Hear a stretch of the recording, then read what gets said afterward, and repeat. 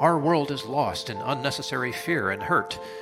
Our systems seem scientifically engineered to make you small, powerless, and always waiting for the next great leader who will fix the problems around us. Worse, we're witnessing neighbor versus neighbor while warfare breaks out around our family tables. But you have access to a spirit, a strength that enlarges and empowers you. Even better, you don't need to wait for the next big movement. You can heal the world. It's time for governance by grace. Welcome to Gracearchy with Jim Babka.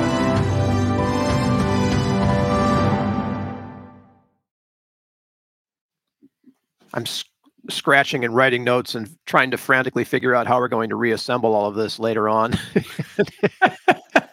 If you're listening or watching right now, no, you're not alone. So this is the part two of part two, in which we want to cover things like claims, cover-ups, and politics. Yeah, we're talking about how conspiracies work, and let's just get right into it. Just to be clear, we're recording this right after we did the previous part because the first part was long, and we needed to be respectful of people's time. So here we are back again to finish up. Really the same topic, how conspiracies work, but there are, to my mind, three very important things we still need to say about that. Yeah, and we need to break each of those down. Start with the myths, the claims about, the bigger the claim, the better the conspiracy, right? Usually people believe the opposite, right? They say that if the conspiracy has too many actors in it, it's not true. They dismiss it. And they treat this like it's a trump card. Like your conspiracy is so big that it cannot possibly be true. Right. Birds aren't real, right? Yeah. Big conspiracies happen all the time. And it is not necessarily impossible. So, one of the things they'll say is, well, if this would have happened, people would have talked. And there's two things that can be said about that. Number one, no, not necessarily so. The Manhattan Project was kept a secret for a very long time. And what was said or what was done, there were lots and lots of people involved, and they didn't talk. And it was only after the war that some of the people began speaking. And it's taken a lot of time for us to get a much fuller picture of the story. And this is what tends to happen. So it is the case that you could have lots of actors involved in something and they won't talk. But on the flip side, there are many times when people have talked and they haven't been heard. They've been written off as a kook or a nut job. I just want you to recall what happened with Edward Snowden. Yeah, I was just thinking of Snowden. Okay, so Edward Snowden gets on a plane and he goes to China. He meets up with a filmmaker and and two reporters. Three people. He meets up with three people and gives them everything he can as quickly as he can in a matter of hours. And then he attempts to flee the country, and he does get out, and he ends up in Russia. He has he has designs to get past Russia and does not make it out because our government revokes his passport. And so he stays there. And a narrative begins to develop that he's actually a spy, that he's done something wrong here. Now, I remember that year because there was even a high-level Politico that went on Jay Leno's show at the time. Like, there was people going on and saying, hey, he's lying. He's making things up. This didn't happen. So a rumor would get out that he was going to say the following, this following thing would come out, and the director of the House Intelligence Committee would come out and say, no, that didn't happen. Or the minority leader of the House, Nancy Pelosi, would come out and say, no, that didn't happen. Or Dianne Feinstein. I think it was Rogers, Feinstein, Pelosi, and Obama all went out on a limb. And they'd come out with those three people would come out with another piece of information, and it would saw the limb off behind the people that these major politicos were making the claims. And eventually that summer they shut up because every time they denied he had something, it turned out he had it. Yeah. And the tendency of the state is to make those people appear immoral, led by bad motives, possibly work in league with the enemy, foolish, they'll do something to attack their character that has nothing to do with the conspiracy itself. Oh, he's a traitor, This obviously. Yeah, this fear causes people to not speak up, right? There are people who maybe fear their life or their career or their place with their friends and family in society, who recognize they're going to be attacked this way and choose not to engage in the discussion because of it. But along the way, some do talk and they don't get heard. So I just want to make that clear. This happens a lot. Secondly, there's this thing called plausible deniability. And it's Right. particularly capricious. About Hitler, they said that his people worked towards the Fuhrer. What it involves is the president of the United States. We saw this in Watergate, for example. There's certain things that we know that Richard Nixon would want us to do, but we can't talk about the president. We saw this with Ronald Reagan in Iran-Contra. We don't want to talk to the president. A mob boss could say, I have a pebble in my shoe that's really irritating me, and I need you to take it out. That means they want somebody whacked, right? But they don't say the name. They don't go on record. Everybody kind of understands what they're implying, and they want the leader to be able to have the ability to say, I didn't know what was happening. I didn't authorize this. I didn't plan this. And they all kind of work towards the Fuhrer. They try to do what they believe he would want to be done, as opposed to what he actually directed or commanded. And this makes proving or understanding what happened in a given situation harder infinitely, because certain people have the ability to say, well, I didn't know. And whether or not that's true in reality, it is true in maybe documentation, or it is true in recorded conversation, or it is true in eyewitness testimony that so-and-so never said that that's what they wanted to have happen. Then there's the noble lie. So this has been, the entire intelligence community operates under a philosophy outlined by Winston Churchill called the big lie, that there is a way that two wrongs can make a right. That there actually is a wisdom and there is a virtue of extreme importance in telling the right lie at the right time.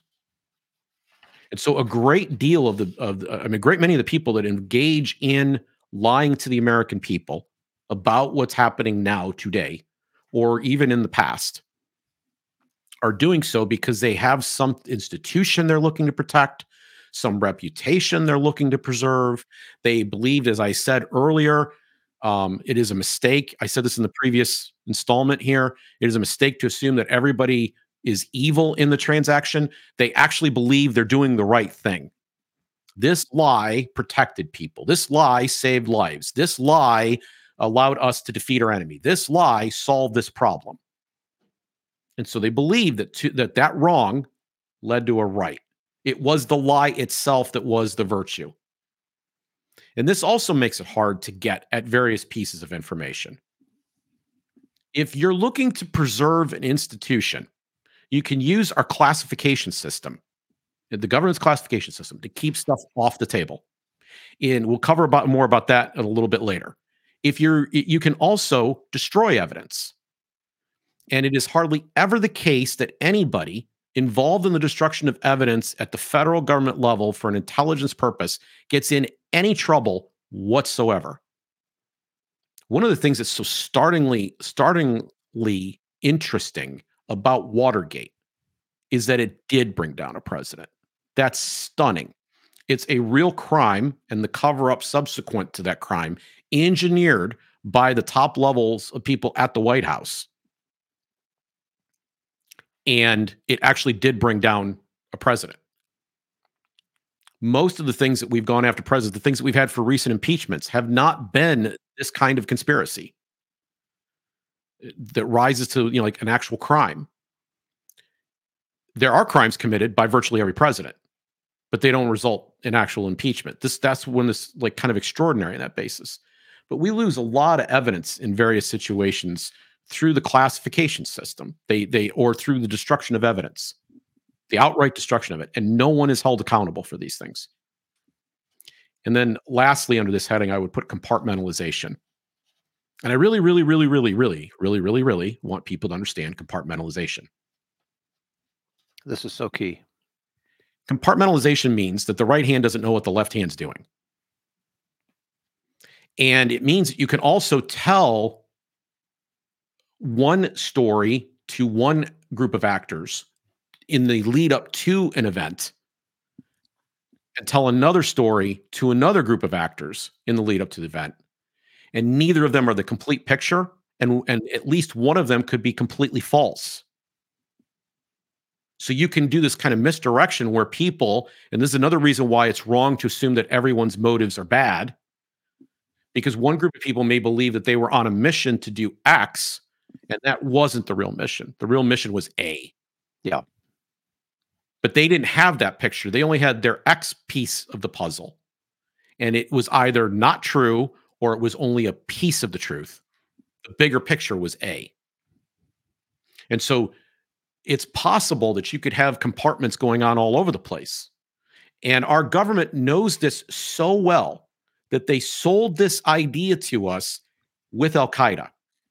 Donald Rumsfeld went on national television. He held up a picture of a cave and showed all these different cave. They have these cave structures, and they had some sense of how the caves were constructed and how they had these tiers, and there was these people up here, and these other people in the secret level here, and blah, blah, blah, and how they had ventilation systems and different compartments, and they had an alternate path out, and the whole 9 yards, except it all turned out to be crap. Yeah, they were using caves, but they were using caves the same way any one of us would use a cave, especially if there's a storm. You might go and hide inside it for a little while. Let the rain pass. That's how they were using caves, because caves were there. There was no elaborate constructed structure here. And they were suggesting that then these terrorists had cells, right? And they were in different locations, and they had their own set of instructions. And those cells weren't just in those caves. They spread out into the United States of America. They could be here right now. They're like a bomb waiting to go off. They have orders, they have training, they're doing certain things that we just can't know where they are. We've got to find their networks of support. And they aren't going to necessarily know of each other. They have compartmentalization. I believed all of this, people. This was part of how it went down. None of this turned out to be true. And yeah. Okay. But the reason your government would teach you something like that is exactly the way that they would spend your defense dollars. Exactly. I was going to say, this is how military intelligence works. Caves, and then they would use intelligence would have various compartmentalized cells. Yep. They are revealing a means or a method by which they behave. Yes. Yes. Anytime I hear anybody say that, they couldn't, that needs to assume that everybody involved was evil, or like this thing was all these people involved in it, so it's because it's so big, it can't possibly have happened. They're basically saying it's impossible to gang stab Caesar. Someone will talk, but they do. They do talk. They do talk. And it turns out that it's not some elaborate plot in many cases. And in other cases, it is, because they are capable of compartmentalizing how they're going to get things done. So because I've said an awful lot, I want to say something simple to kind of wrap up this point and be clear. One of the things that's in the intelligence playbook for our government is for them to compartmentalize what it is that they're doing and to layer on top of it plausible deniability. So the order does not go all the way up to the top. It's an actor somewhere below. The information is either classified or destroyed. And beneath that, the people that are involved in the structure don't know what the other people involved in the structure did. And this happens a lot. This is how it works. I'll go one step further and suggest to you that people do not. No, let's cut that. Let's move on to the next thing. I'm sorry. Make a mark at that point. Got it. And then let's go into cover-up strategies. 3, 2, I'll introduce. Thank you. Okay, so now we've talked about one aspect of it. How do we cover up all of this stuff that we've been propagating through compartmentalization and plausible deniability? Because there are actual strategies for doing this. You've been hearing a lot in recent years about disinformation, misinformation, and malinformation. Malinformation is a relatively new word. Misinformation is a a weaker word, disinformation. These words have existed, but they've seen a big spike in their usage just in the last few years. Sure. 'Cause now we have technology, we can leverage them. Yeah. Well, it turns out that the biggest purveyor on the planet of disinformation is, without a doubt, the state. Oh, yeah. Governments everywhere lie. And their number one target for lying, their number one target is their own people. You are the enemy, my friends, of your government. Your government does not trust you. Gary Nolan, I appear on his show virtually every Thursday. They have a catchphrase that he and his producer, Brian Hansen, like to use to describe why government treats us all like children on a variety of issues. They will say in unison, in chorus, why does the government do this? Because you're too stupid. They'll say that together. Disinformation is also because you can't be trusted. You're too stupid. You're not moral enough. You might be part of the problem. And so we can't tell you all. We have to treat all of you badly. We have to give you the mushroom treatment. They are the biggest purveyors of disinformation on the planet. And they have one, I'll give you a specific tool that's in their disinformation kit, and that's the false flag. We think we're so sophisticated and so smart. And even the people who, by the way, say, did you get your degree from Google search? They think they're so sophisticated and smart. But routinely, the smartest, the best and the brightest have fallen for false flags. So Vietnam War was escalated off of the incident at the Gulf of Tonkin. False flag. Iraq was started as a war on the basis of Saddam having nuclear weapons capability. False flag. Like this, they lie. So they are purveyors of disinformation. They have a technique that they're also able to do called clouding the waters. And what I mean is they can take something and make it more opaque instead of more transparent. Right. They can put people out there who will write various pieces, true or false, where they will overemphasize a particular truth to disguise a negative. This is malinformation, by the way. So one of the things our social media overlords want to do is they want to end malinformation too, which is where you tell the gospel truth, but the gospel truth leads to a result that the establishment doesn't want. It could lead to a disastrous or bad result if everybody knew this, right? The government would not be trusted if the truth got out. So one of the ways to deal with malinformation is to cloud the water. It's to make things more opaque and hazy. It's to introduce another set of facts so that the picture is less clear. These can be diversions, distractions, or they can be overstatements of the truth. I'm thinking spillover gang right now. Say a little more. Yeah, so there was an effort, and I don't want to use the words, but I can't think of a better word for it right now, to cover up the truth. Okay, and they presented a study that got republished, and that became the basis for the social media censorship regime. Right. Except that the study itself was bogus. It was the appearance of science. Right. Okay, and to this hour, you're not allowed to say that it is a lab leak. You have to say it looks like it's a lab leak. It leans that direction because this piece of actually, it turns out to be disinformation. This piece of disinformation exists out there, and it has clouded the waters so that we are unable to resolve or get to the bottom of the truth. And legally speaking, maybe we have a hard time convicting anybody because of the rules of evidence, but historically speaking, the truth is pretty evident. Yeah. Okay, there's another technique that they use that are part of clouding the water specifically that needs to be singled out all by itself. It's called the limited hangout.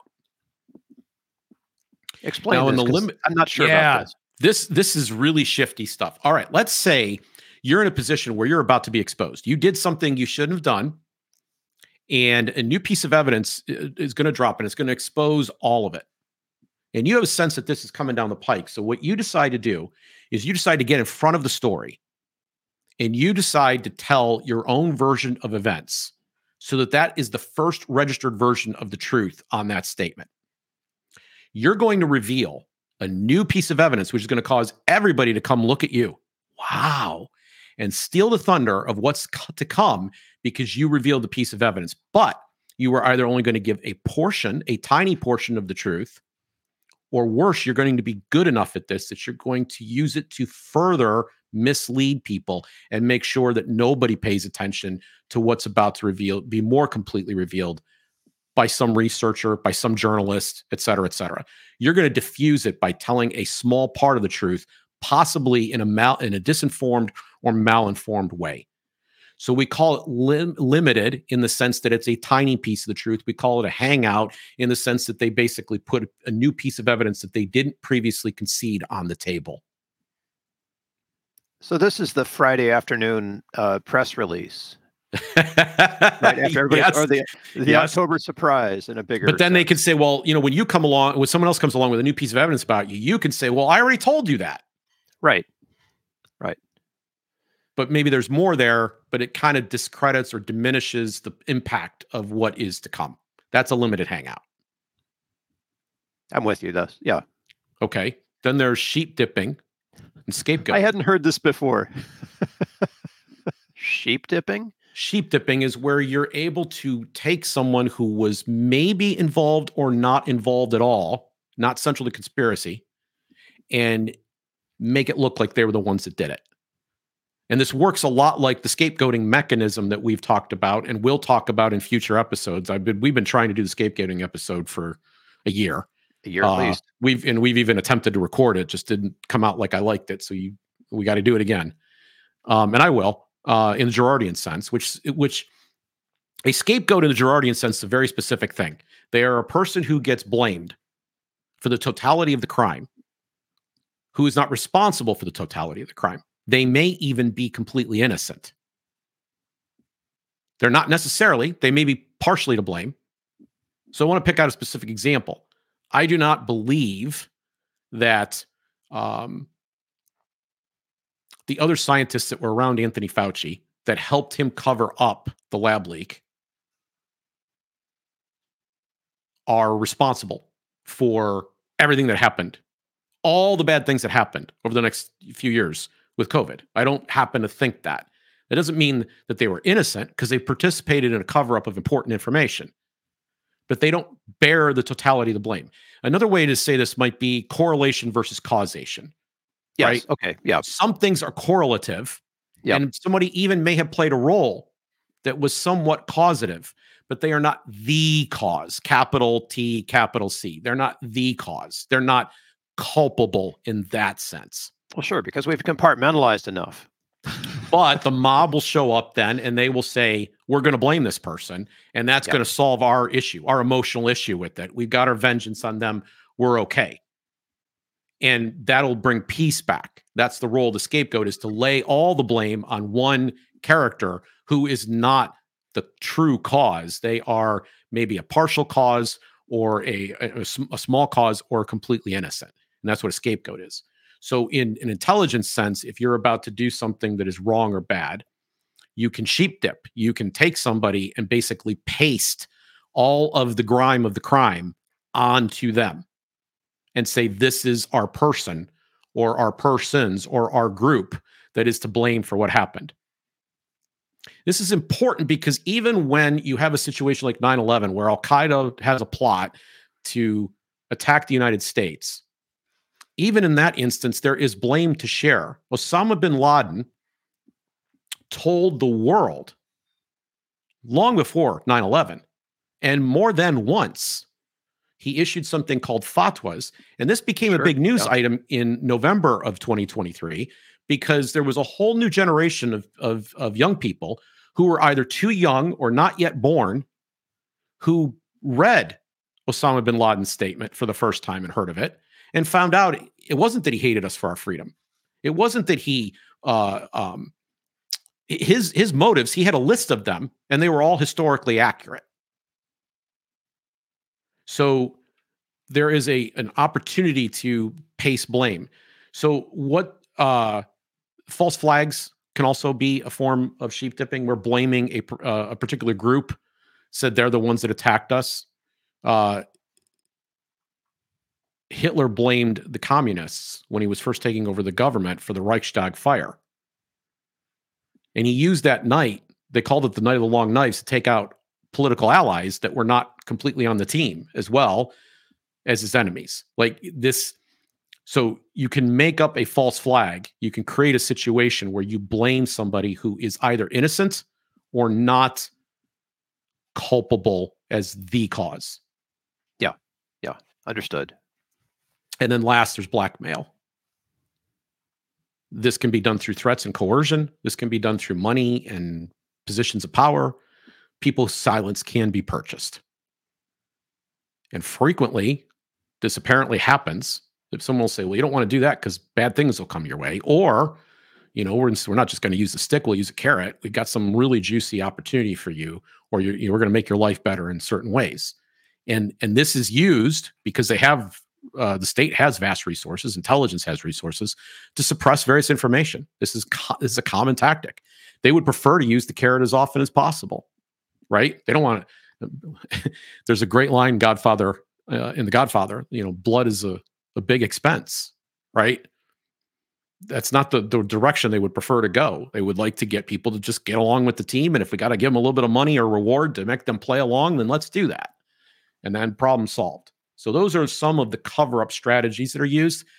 And because those strategies exist, it makes it harder when there actually is a conspiracy to get at the truth. So let's talk about the way that conspiracy is implemented in the world. And that, of course, is our definition of politics. Yeah. Lies, damn lies in politics, right? Politicians lie. You say that and everybody's like, well, yeah, of course. I mean, it's the basis of stand-up bits on late night television, right? Oh, this politician lied once again. So surprise, surprise. Yeah.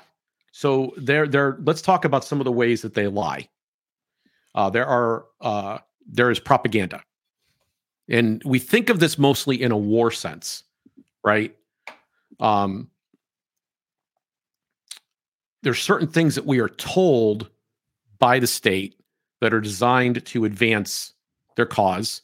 And there's certain things our enemies are told by the very same state designed to advance the cause. There's something called psychological warfare that can be waged. Both are forms of propaganda. And we're sitting here in December of 2023 having this conversation. October 7th, there was an attack by Hamas forces against the state of Israel, the residents of the state of Israel.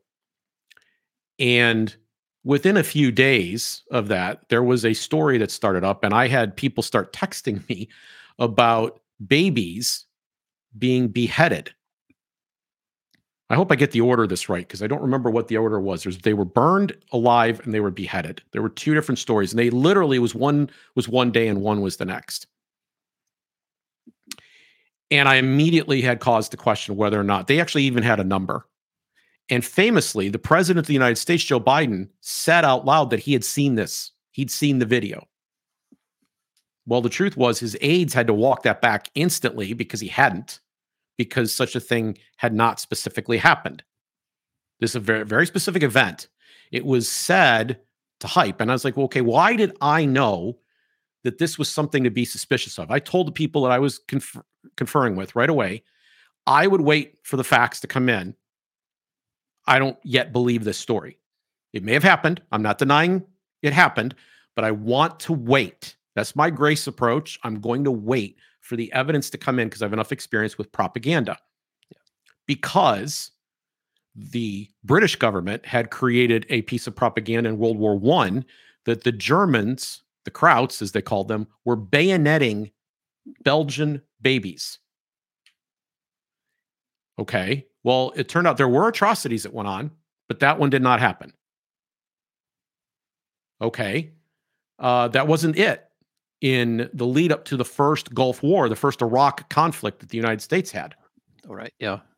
A young Kuwaiti woman came and sat down before the Congress, gave testimony that they had taken infants out of incubators, Iraqi soldiers had, and stacked them like firewood and left with the incubators. and of course, obviously imperiling these small children. But that did not happen either. And part of the reason we know that didn't happen is that that woman was in the United States at the time of the event that she was describing. Nevertheless, we didn't find that out right away. There was at least one United States senator, at least one who stood up. There may have been more, but I'm aware of one specific name who stood up and said this was a compelling or a large part of why he was voting for a resolution to authorize then President George H.W. Bush to be able to use force to expel Iraq from Kuwait. So, but it wasn't true. So propaganda comes out, and often it is exaggerated or false. And it turns out that our government had a program that was exposed in the 1970s called Operation Mockingbird. They were able to restrict newspapers from reporting certain events. They were able to use this as a tool in foreign governments as well. They would report and have various relationships where they had members of the media on their payroll, both domestic and foreign. And of course, those members of the media on the payroll would report certain things out that were the types of facts that they would have wanted people to have, even if they weren't true. And I'm not necessarily saying that the reporters knew they were lying. They wanted access to this source, or they were being paid in some way to share this information.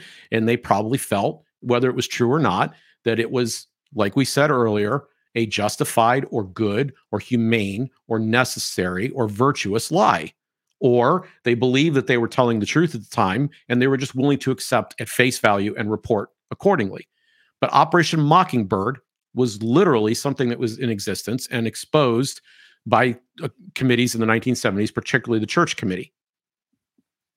And I can't help thinking of two things we've talked about on this show before. One is agenda setting, right? There's a media agenda setting theory where they have the ability to control the narrative. So what is there on the front page of the paper? What is there at the top of the radio news hour? What is there at the top of the headlines on your internet news feed? Whatever is coming through you most commonly on your social media. These are the things again and again and again that we spend our time talking about. And I know from my experience having been a radio host and a guest radio host that the topics I chose, the ones that make the phones ring, were the ones that were at the top of the agenda setting cycle. Those are the things that people were discussing, and those are the things that you could get the most calls about because they were being discussed. So the media has an ability to set the standard for what it is we are discussing. And if you're discussing one thing, that means you're not discussing other things. There's a long list of them. Those things are not getting discussed or are not going to get as much attention because they're not up in the agenda. Go one step further and get into the philosophy of Baudrillard, which is commonly understood in the movie The Matrix, right? We exist in a fictionalized universe where we don't know what the truth is. We only have what we've been told. And so people will say, well, we already know this for a fact, or that for a fact, or the other thing for a fact. And it turns out that it takes a long time for the truth to arrive on a lot of things. And a lot of what people think they know turns out not to be true. A lot of the initial reporting of an event ends up failing them. So if you add in the perniciousness of the fact that the government has had in the past programs, and I suspect to this day still does, where they can control the media narrative. And you're going to say that you can quote the Atlantic or the New York Times or the Washington Post or MSNBC or Fox News, and you somehow or other have some hold on the truth. Most people haven't done enough homework to be able to say that. I'm always chagrined reading articles where they unnamed sources close to the, person of interest, or unnamed officials within the government. Well, if they aren't named, how do we know for sure? Yep. That's exactly right. That's exactly right. And again, there's a level of homework that's required that is pretty immense, and most of us don't have the time for. Even me sitting here doing the show, one of a recurring theme between Bill and I, ladies and gentlemen, is how many things I'm trying to research and haven't quite gotten done yet. It's just, or that I'm never going to get to, and I'm frustrated because I have some sense, I know what's going on, but I need to have my facts lined up before I get here to say them to you. And most people don't have the time to devote to this that I've got. So Anyway, let's move on to the next one because we've got, in fact, for this one, we've got a great quote. We can put up on the screen here. What the state hides. I love this quote. It's from Russell Baker.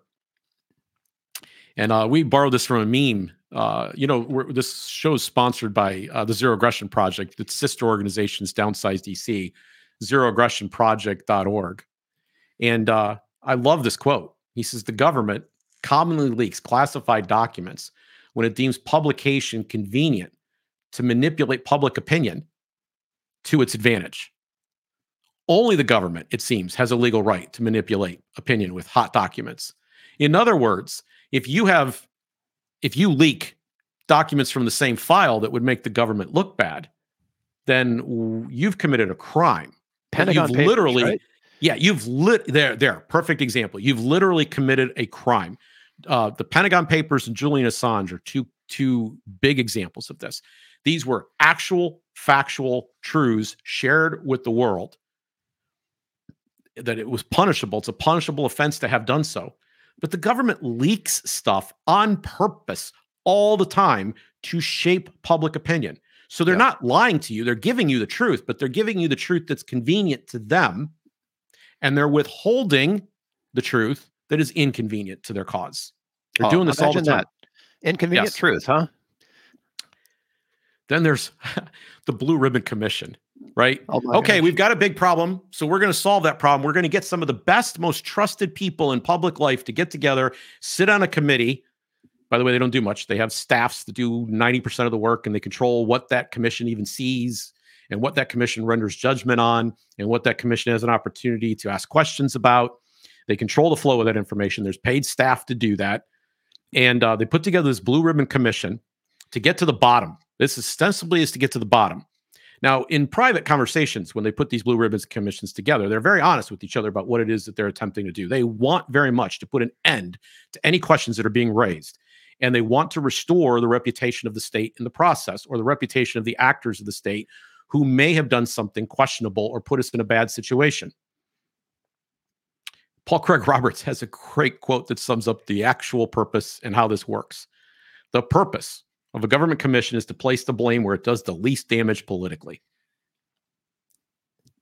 So are there like talented writers behind the scenes trying to organize all of the inconvenient facts into a narrative that they can sell and get away with? Into a narrative that serves.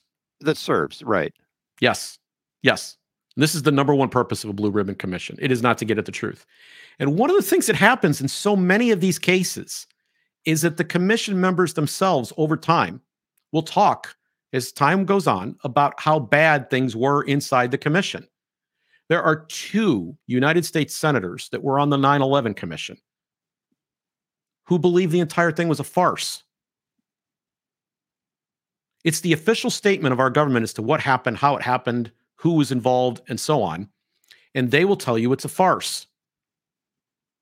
That the real truth was hidden, and that they were not allowed to ask a variety of questions.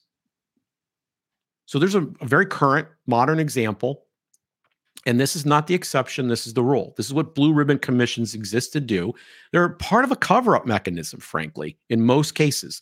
But what their real purpose is, just to be clear, is to restore the reputation of the state and the actors that commissioned the commission in the first place. They're trying to basically make sure you still like them, you still trust them, and they're going to use their most trusted faces to say that. Well, we can see how well that's working recently. Yes.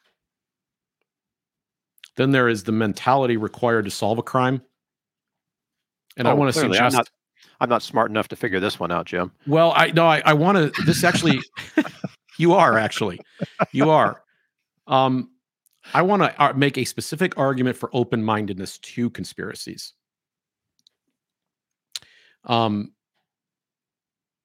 Prosecutors and detectives are conspiracy theorists. Let me say that again. Prosecutors and detectives are conspiracy theorists. Now, it may turn out that their conspiracy is false, and if they're doing their job correctly, they're completely open to the idea that whatever hypothesis they're operating under and trying to solve why a given bad event happened, why a crime occurred, if they're open to the fact that the parties that they initially are theorizing are innocent or didn't do it in the way that they initially hypothesized, then they're doing their job correctly. But they are going to have a hypothesis. They are going to have a theory. They are going to develop that because of evidence. They believe the evidence is leading them in that direction. And they will, in the case of the prosecutor in particular, be very zealous in trying to accumulate additional evidence once they're fairly convinced of the fact. That is a conspiracy theory encapsulated. That is a conspiracy theorist. Every prosecutor worth their salt, every detective worth their salt is a conspiracy theorist. I'm saying that if you are not open to the possibility of conspiracy in situations where they actually occurred, you cannot see the actual evidence. You will miss it. So you cannot just simply hand wave something off in many cases. I jokingly referred to flat Earth because that one's pretty easy to wave off. But in many cases, you can't because you don't have enough of the facts. And the only way that you're going to know to find them, to even begin to look for them, is if you have some open-mindedness. And I'm leaving you hanging here, but in an upcoming episode, I'm going to show you where I and a group of my friends did precisely this. This openness, contrary to all U.S. establishment resources, allowed us to see something nobody else did. Now everybody admits. And I have the proof that we did this, and I will share it with you. But you have to have that mentality coming into this because of lies, damn lies in politics. It's going to be a good episode, people. Trust me. One more thing. I want to close with Julian Assange. Oh, yes. And a passionate hero. Plea. Exactly. A passionate plea for his liberation. The Grace position is that man should be free. The proper legal position is for that man to be free. He has already received undue punishment. He's already essentially been imprisoned and is now presently actually imprisoned for not committing any crime. He told you the truth about the activities of state and state-related actors in the United States and in foreign nations across the planet. He told you what they did in war. He told you what they did in commerce. He told you the truth about them. And he didn't actually tell you these things. Let me be more precise. He revealed their conversations. He revealed their discussions. Now, at the outset of WikiLeaks, he laid out a manifesto. And the manifesto is a worthy read, worthy of your time. The manifesto suggests that there are conspiracies all over the place. And he had a very specific method for unraveling them, and that was to decrease the level of trust they had from one party to another. What he wanted to do was get inside their communication channels, pull the information they were sharing with each other out, and put sunlight on them, show them to the world. Now, when that happens, Bill, that means that, like, let's say there's a piece of discussion between you and I, and somebody reveals that discussion. One of the people that I'm going to suspect is you. And one of the people you're going to suspect is me as the source of the leak. Or sure, we're going to wonder who else was sitting in that channel between us or was in those meetings between us and whether they can be trusted. So the speed at which a conspiracy can move, the effectiveness that it can have, has a lot to do with trust. And it has a lot to do with being able to use the simplest methods of communication. So if every time I have to convey information to you, I have to meet you in person, and maybe we have to put the cone of silence on our heads, that's going to really restrict the flow of information. If, conversely, we can just make a phone call real quick and we can say it out loud, we don't even have to speak in code. We can be very blunt. Go kill so-and-so. Then we can move rather fast. Sure. So conspiracies would be impeded by breaking down trust in the parties involved and trust in the methods of communication involved. The more we have to ensure that we're being careful what we say and the means by which we say it and to whom we say it, the slower or more debilitated we are. Maybe some conspiracies don't even occur because of the difficulty. In fact, if I know that at any given moment somebody's in and got the information, maybe I don't pursue the conspiracy at all. And he believed crime, state level crime, could be reduced dramatically as a result of this factor. And you know what? His opponents believe that too, to this very hour, which is why they say we have to lock this man away. We have to try him for a crime that only an American can be guilty of, which is a form of treason or sedition against his government. It is impossible for a citizen of another country to commit sedition against the United States. You're not a member of the United States. You don't owe fealty to the United States. And by the way, I have a hard time with any civilian having that kind of responsibility. Period. So, I look at a guy like Daniel Ellsberg. I look at a guy like Julian Assange. I look at a guy like Edward Snowden, and I see three heroes. Yeah. And Assange, though, was related to our episode saying that conspiracies exist all the time.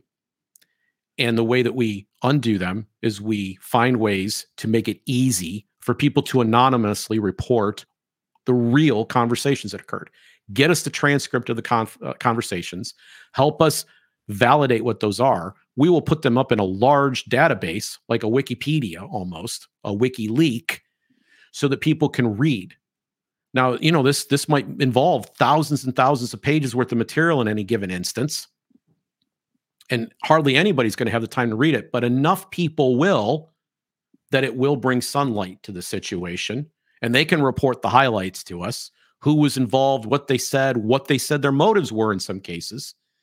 And this is so dangerous to governments around the planet that they are all in agreement that we got to shut this down. The UK government was more than willing to engage in a false conspiracy to imprison him, while the United States had a conspiracy going on at the same time to figure out how to murder Julian Assange. Both things were happening simultaneously. The UK's moved first, and they got him in. They got false charges against him. Those charges were eventually dropped, but they are still to this hour cooperating with the United States and holding him in a fundamentally wrong fashion. He's never been convicted. And the crime that they're charging with him is a sham. Why? Because Julian Assange believes in conspiracy theories and he explains how they work. So if you don't believe in me, but you claim to believe in Julian Assange and Edward Snowden and Daniel Ellsberg, then you have to, by definition, believe that the state routinely and regularly engages in conspiracy. And the most gracious approach you can take is to A, have an open mind to that possibility and consider the evidence where you have the capacity to do so. B, be quiet where you don't. C, never insult anyone who engages in these kind of conspiracies. Now, Bill, what we're going to do here in the future, in the near future, I hope and pray, is begin to give you some concrete examples of your government engaged in conspiracy. Some of them are very debatable, but we're going to show you that the story is not as open and shut as it seems, and that authorities did not tell the truth in those situations, even if their story ultimately turned out to be true. They engaged in a period of misinformation, disinformation, malinformations, and outright lies, damned lies. Because I think it's important, if we're going to build a more gracious world, that we understand one of the forces that is actively combating the arrival of it.